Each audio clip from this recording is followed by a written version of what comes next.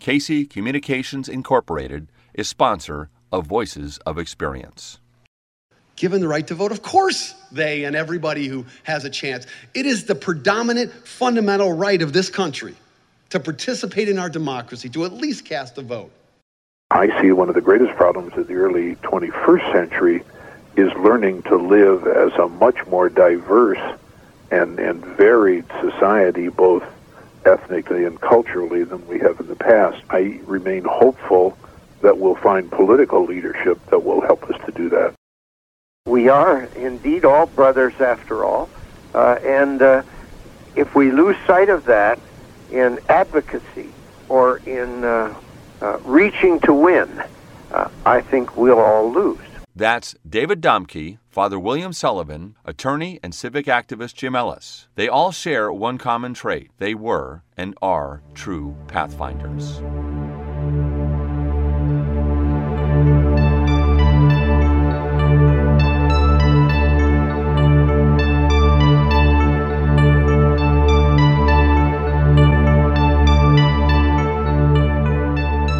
Welcome to this edition to Voices of Experience. My name is Paul Casey, your host and producer.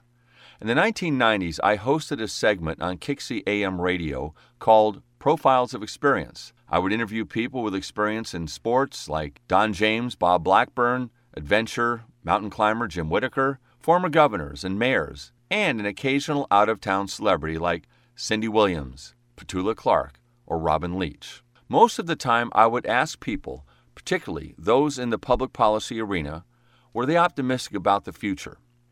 Most of the people I interviewed said absolutely yes, an unqualified yes. But two of the guests I had on the show 20 years ago, Father William Sullivan and Jim Ellis, hedged some, and they used some of the words like hopeful, but they had some qualified yeses with that. I will replay these interviews because we are now living in the time frame that I asked them to make some of their predictions. How accurate were they in expressing some of their concerns? Spoiler alert, they were very close. We will also fast forward to what is happening today.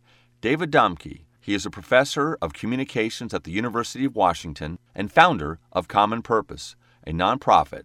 The goal of Common Purpose is to mainly enhance voter turnout. David addressed the Seattle Rotary and talked about the checkered past of certain voting blocks not being allowed to vote in this country.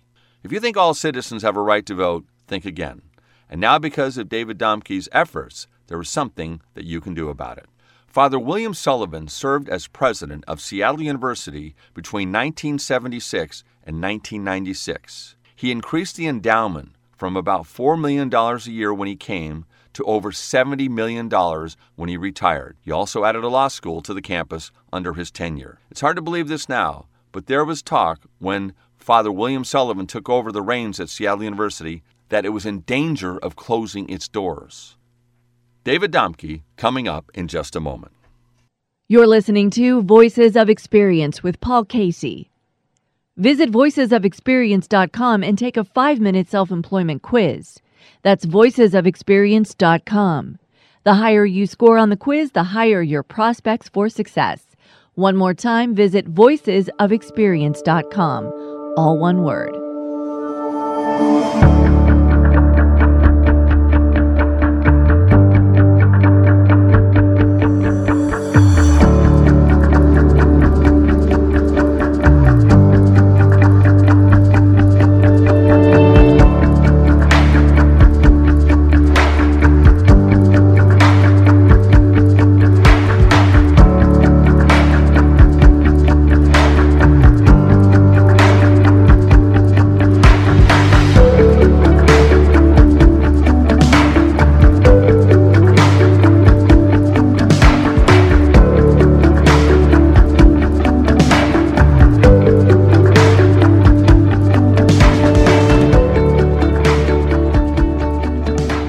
Domke, a professor at the University of Washington and the Department of Communications, spoke to the Rotary Club number 4 in downtown Seattle. Why do they call it Rotary Club number 4? Well, I'm going to tell you. There are over 32,000 Rotary clubs throughout the world. The reason the Seattle Club is called number 4, it was the 4th Rotary Club in history. Now you know. I actually didn't know that till very recently myself. Back to David. He is the founder and director of Common Purpose, an organization that works to mobilize voters. He talked about the history of voting in our country, and it's really quite spotty, as probably many of you know. But because of time limitations, I would like to pick up with this talk, beginning with the Voting Rights Act of 1965. The Voting Rights Act is a spectacular piece of legislation. It is one of the most impactful, carefully developed, truly effective pieces of legislation. Many historians call it the most important small d democratic piece of legislation this country's ever passed. One of the arguments made by white Americans is that black people didn't want to write the vote. They didn't care. So they went to great lengths to prove that they did care. And in 2004, when we look at the numbers, we actually see that these folks look pretty similar. Given the right to vote, of course they and everybody who has a chance. It is the predominant fundamental right of this country to participate in our democracy, to at least cast a vote. I use these data in 1965 and 2004 because they are used in a court decision that comes out in 2013, the Supreme Court decision Shelby County versus Holder, in which the Supreme Court of the United States rules that one section, a key section of the Voting Rights Act, is unconstitutional. Just guts it, absolutely guts it. And John Roberts writes the court decision in this in a 5-4 decision. In the key paragraph in Roberts' decision, he says, things have changed dramatically since 1965. Yet the act has not eased Section 5's restrictions. I just don't have time to explain all that, but that's an important piece of the act. Has not eased Section 5's restrictions or narrowed the scope of Section 4's coverage formula along the way. Basically, he's saying you haven't updated this. Instead, those extraordinary, unprecedented features have been reauthorized as if nothing has changed, and they have grown even stronger. Our country has changed. And while any racial discrimination in voting is too much, Congress must ensure that the legislation that passes to remedy that problem speaks to current conditions. It's an incredibly important court decision. Thank you very much. Incredibly important. And I'll take Roberts at his word. He says it should speak to current conditions. In a dissent, Ruth Bader Ginsburg. I mean, you might agree with her politics or her positions, but just as a human being, she's incredible, right? Just as a pure human. I love that her and Scalia were best pals, right? If that isn't a model for us, then I don't know what is. Ginsburg writes a dissent. She says, my colleague John Roberts is correct. America has changed. And the reason it's changed is because of laws like the Voting Rights Act. And if you take away that law, we're going to go back to where we were. And she uses an analogy of this, of an umbrella in a rainstorm. And she says, to get rid of the Voting Rights Act when you're dry is to assume that in the middle of a rainstorm, because you're dry, you can get rid of the thing that made you dry and you'll still stay dry. Would you stand in the middle of a rainstorm and be dry from an umbrella and say, I'm dry, I can get rid of it? And she pointed to the thousands of times that the Department of Justice, since the Voting Rights Act, literally thousands of times, had blocked a variety of discriminatory laws going into place across this country, many in the South, but not all, that the Voting Rights Act had prevented from being passed.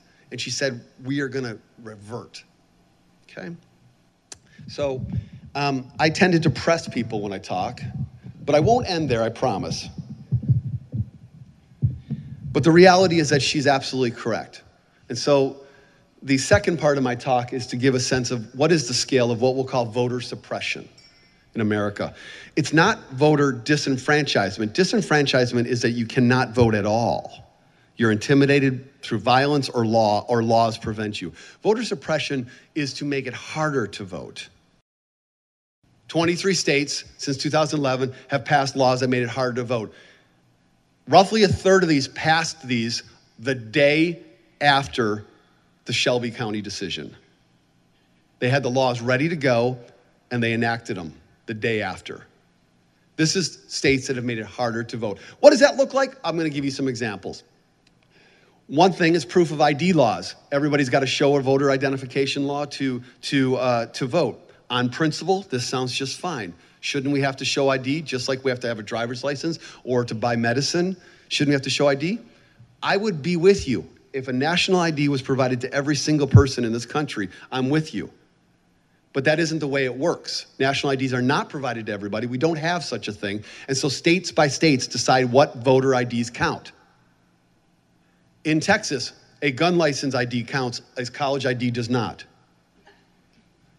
In the state of Missouri, where the students at the University of Missouri protested racial discrimination historically at the University of Missouri, the Missouri legislature responded by removing college IDs as a legitimate voter ID. They responded this way. So we don't have a system that is consistent in this way. We have an unequal system where in certain states it can pass if you have certain IDs, in other states it doesn't. We have complicated voter registrations. It's not easy to register to vote in most states. It's very complicated. In fact, it's threatening to many people. They feel that the government's going to not only get them to register to vote, they're going to show up at their doors. Okay? We can close DMV offices where most people register to vote. Across the South, DMV offices get closed in rural counties all the time. And people's, certain leadership's response is, you can just drive 40 miles, 50 miles. No, you actually can't if you don't have a car, if you don't have time, you don't have money. It isn't that easy. We can reduce the number of voting places. The percentage, the number, per capita number of people living in urban cities in our society who have voting booths relative to the number of voting booths in rural areas is about a difference of 10 to 1. So many more in urban areas. You're far more likely to have to wait. It also so happens to correlate with the fact that people of color live in urban areas. So you wipe out voting booths, this matters. In Florida, they took all voting booths off of college campuses.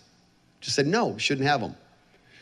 You can reduce voting windows, cut back the amount of time you can vote. One of the major targets is to remove voting on weekends, when, again, people who have jobs who can't make time to vote on a Tuesday would go vote. You remove it. In North Carolina, they did this with what the courts have said is surgical precision targeted to African Americans to remove their ability to vote. They cut back to certain days of the week and weekends. Finally, last one, purging of voter rolls.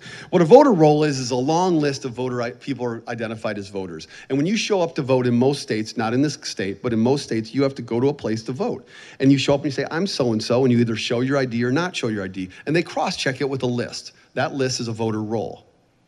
It says you're a registered voter, you can vote. If your name's on that list, you can cast a regular vote. If your name's not on that list, you get to cast what's called a absentee or a provisional ballot. Those ballots are only counted if the election is close. The Supreme Court 2 years ago ruled that you could purge people off of voter rolls if they haven't voted within the last couple elections in any state. States get that call. In Ohio, there's a big lawsuit right now because they were about to purge hundreds of thousands of voters, but there are lots of mistakes on those voter rolls.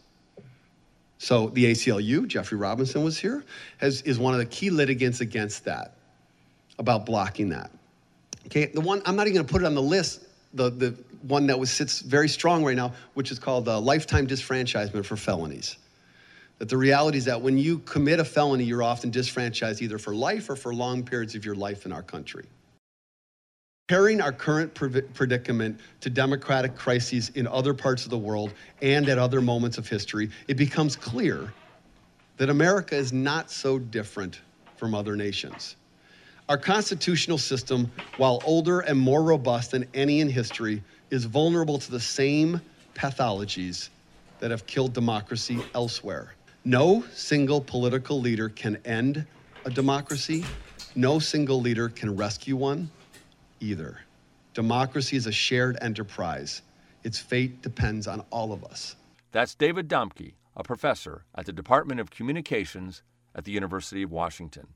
Now, if you'd like to find out more about Common Purpose, you can visit commonpurpose.org, and you can find out how you can participate and really have a hand in saving democracy. And I don't think I'm really too dramatic by saying democracy is in peril. And from David's discussion and other indications throughout the country, I don't think it's a big exaggeration. Fortunately, in Washington State, we don't have many, if any, barriers to voting. But many states do, and the only way we can keep the democracy going is to be vigilant and get involved.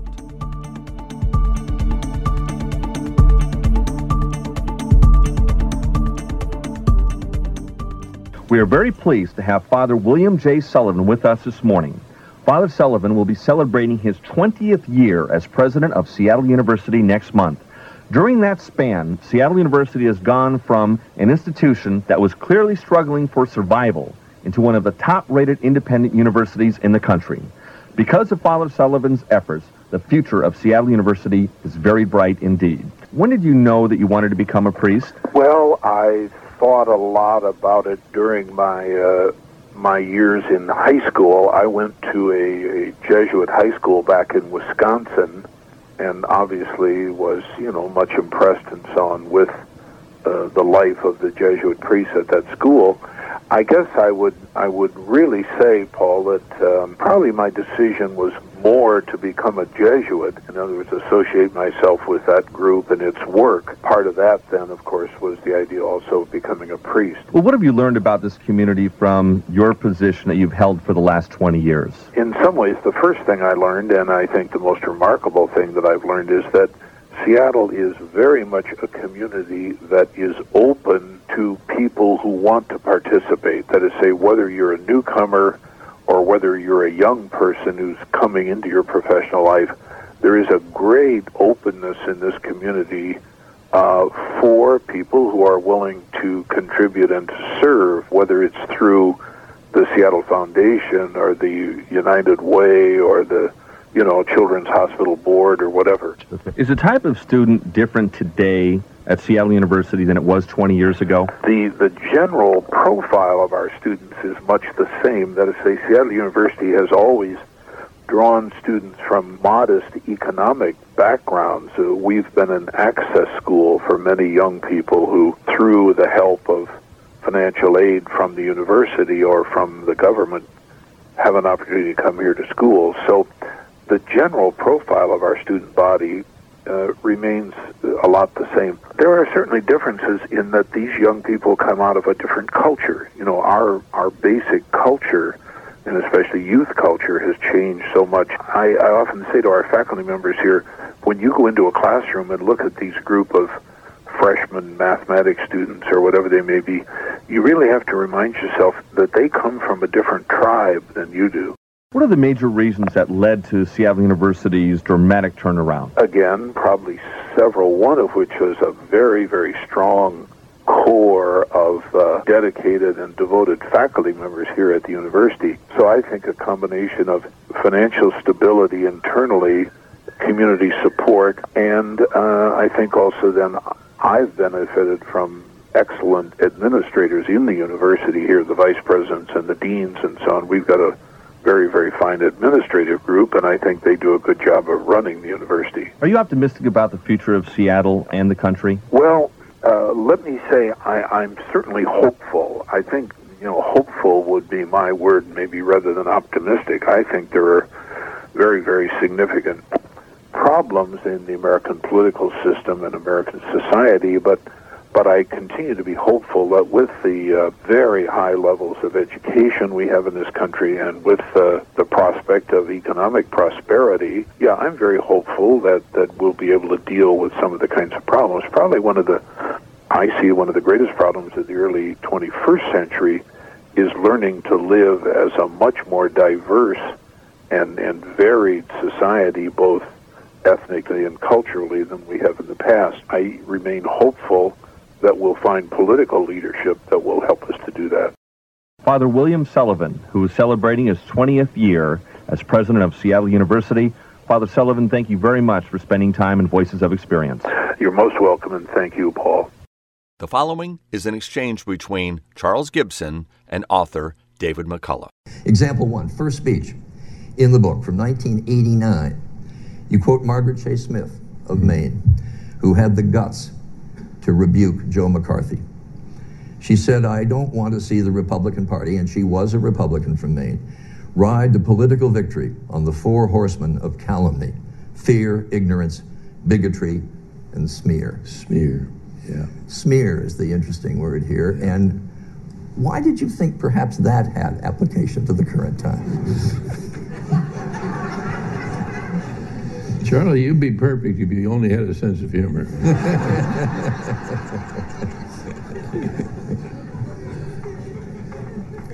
Could you imagine somebody reading that in the current political climate and what they might think? Wouldn't it be wonderful? No, wouldn't it be wonderful?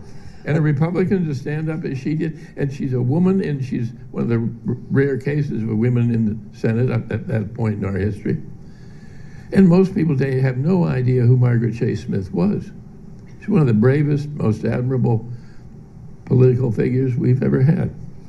And not many Republicans are standing up now? Not enough. Jim Ellis is a partner in the law firm of Preston, Gates, and Ellis.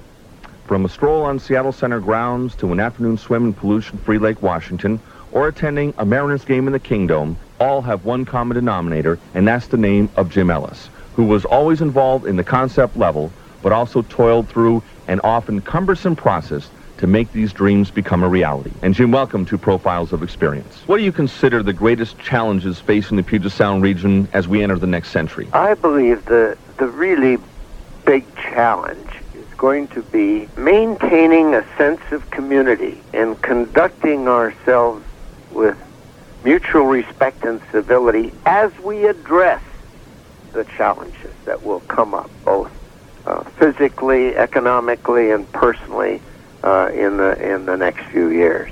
It's crucial that we not get so caught up in how we feel about each physical, economic, or political challenge that we lose sight of our need to be civil to each other, to share whenever we can a feeling that we're all part of the same ballgame. We are indeed all brothers after all, and if we lose sight of that in advocacy or in reaching to win, I think we'll all lose. Are you optimistic that we'll be able to do that? I have to be optimistic, because if one is really pessimistic about that, then one foresees a downhill slide, no matter what the physical circumstances or economic circumstances.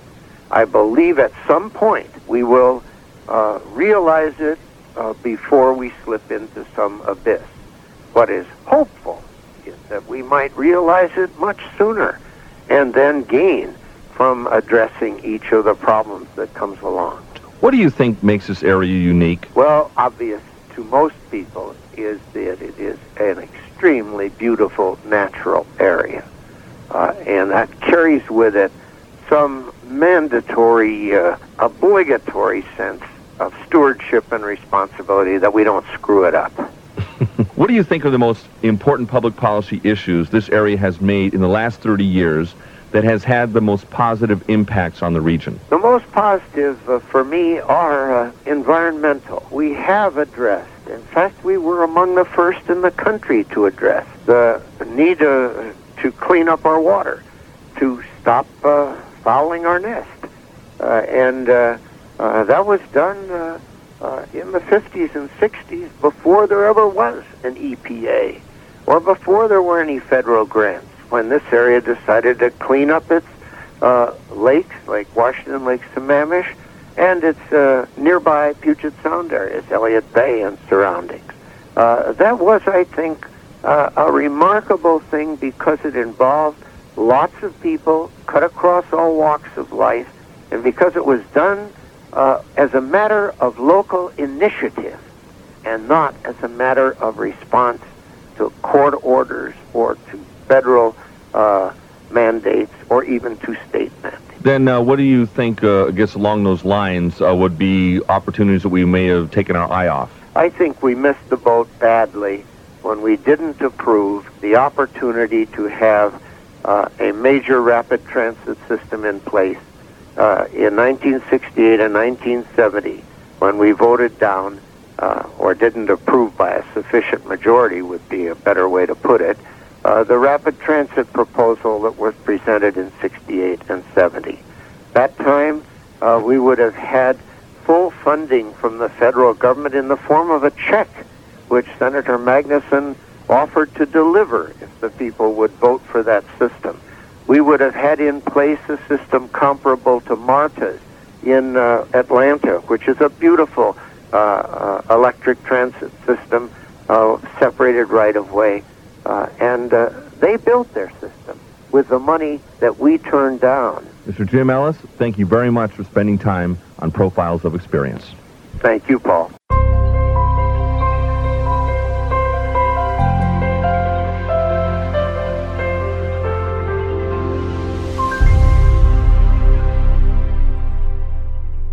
Well, that's all the time we have for this edition to Voices of Experience. My name is Paul Casey, your host and producer. My thanks to David Domke and also to the Downtown Seattle Rotary, the late Father William Sullivan, former president of Seattle University, and civic leader Jim Ellis for sharing their wisdom and experience with us today. Jim Ellis is 99 years old, and I believe he has had the biggest impact on the Puget Sound region of anybody in the last 50 to 70 years. That's a bold statement, I know, but I really believe that. Of course, there's been Bill Gates along the way, and more currently Jeff Bezos, but I still think Jim Ellis was the one who has more influence on how we live today than anybody else. What do you think? Do you have a different opinion on that? You can call 425-653-1166. That's 425-653-1166 and provide your opinion as to who do you think has had the biggest impact on the Puget Sound region. Again, going back the last 50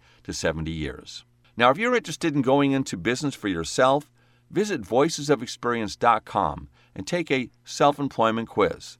There is a total of 20 questions. The higher you score on the quiz, the higher your prospects for success. That's voicesofexperience.com. Quote of the day: the moral test of government is how that government treats those who are in the dawn of life, the children, the twilight of life, the elderly, and those who are in the shadows of life, the sick and the needy. That's presidential candidate and former United States Senator from Minnesota, Hubert H. Humphrey. Have a great rest of the week or weekend, depending on when you're listening to the show.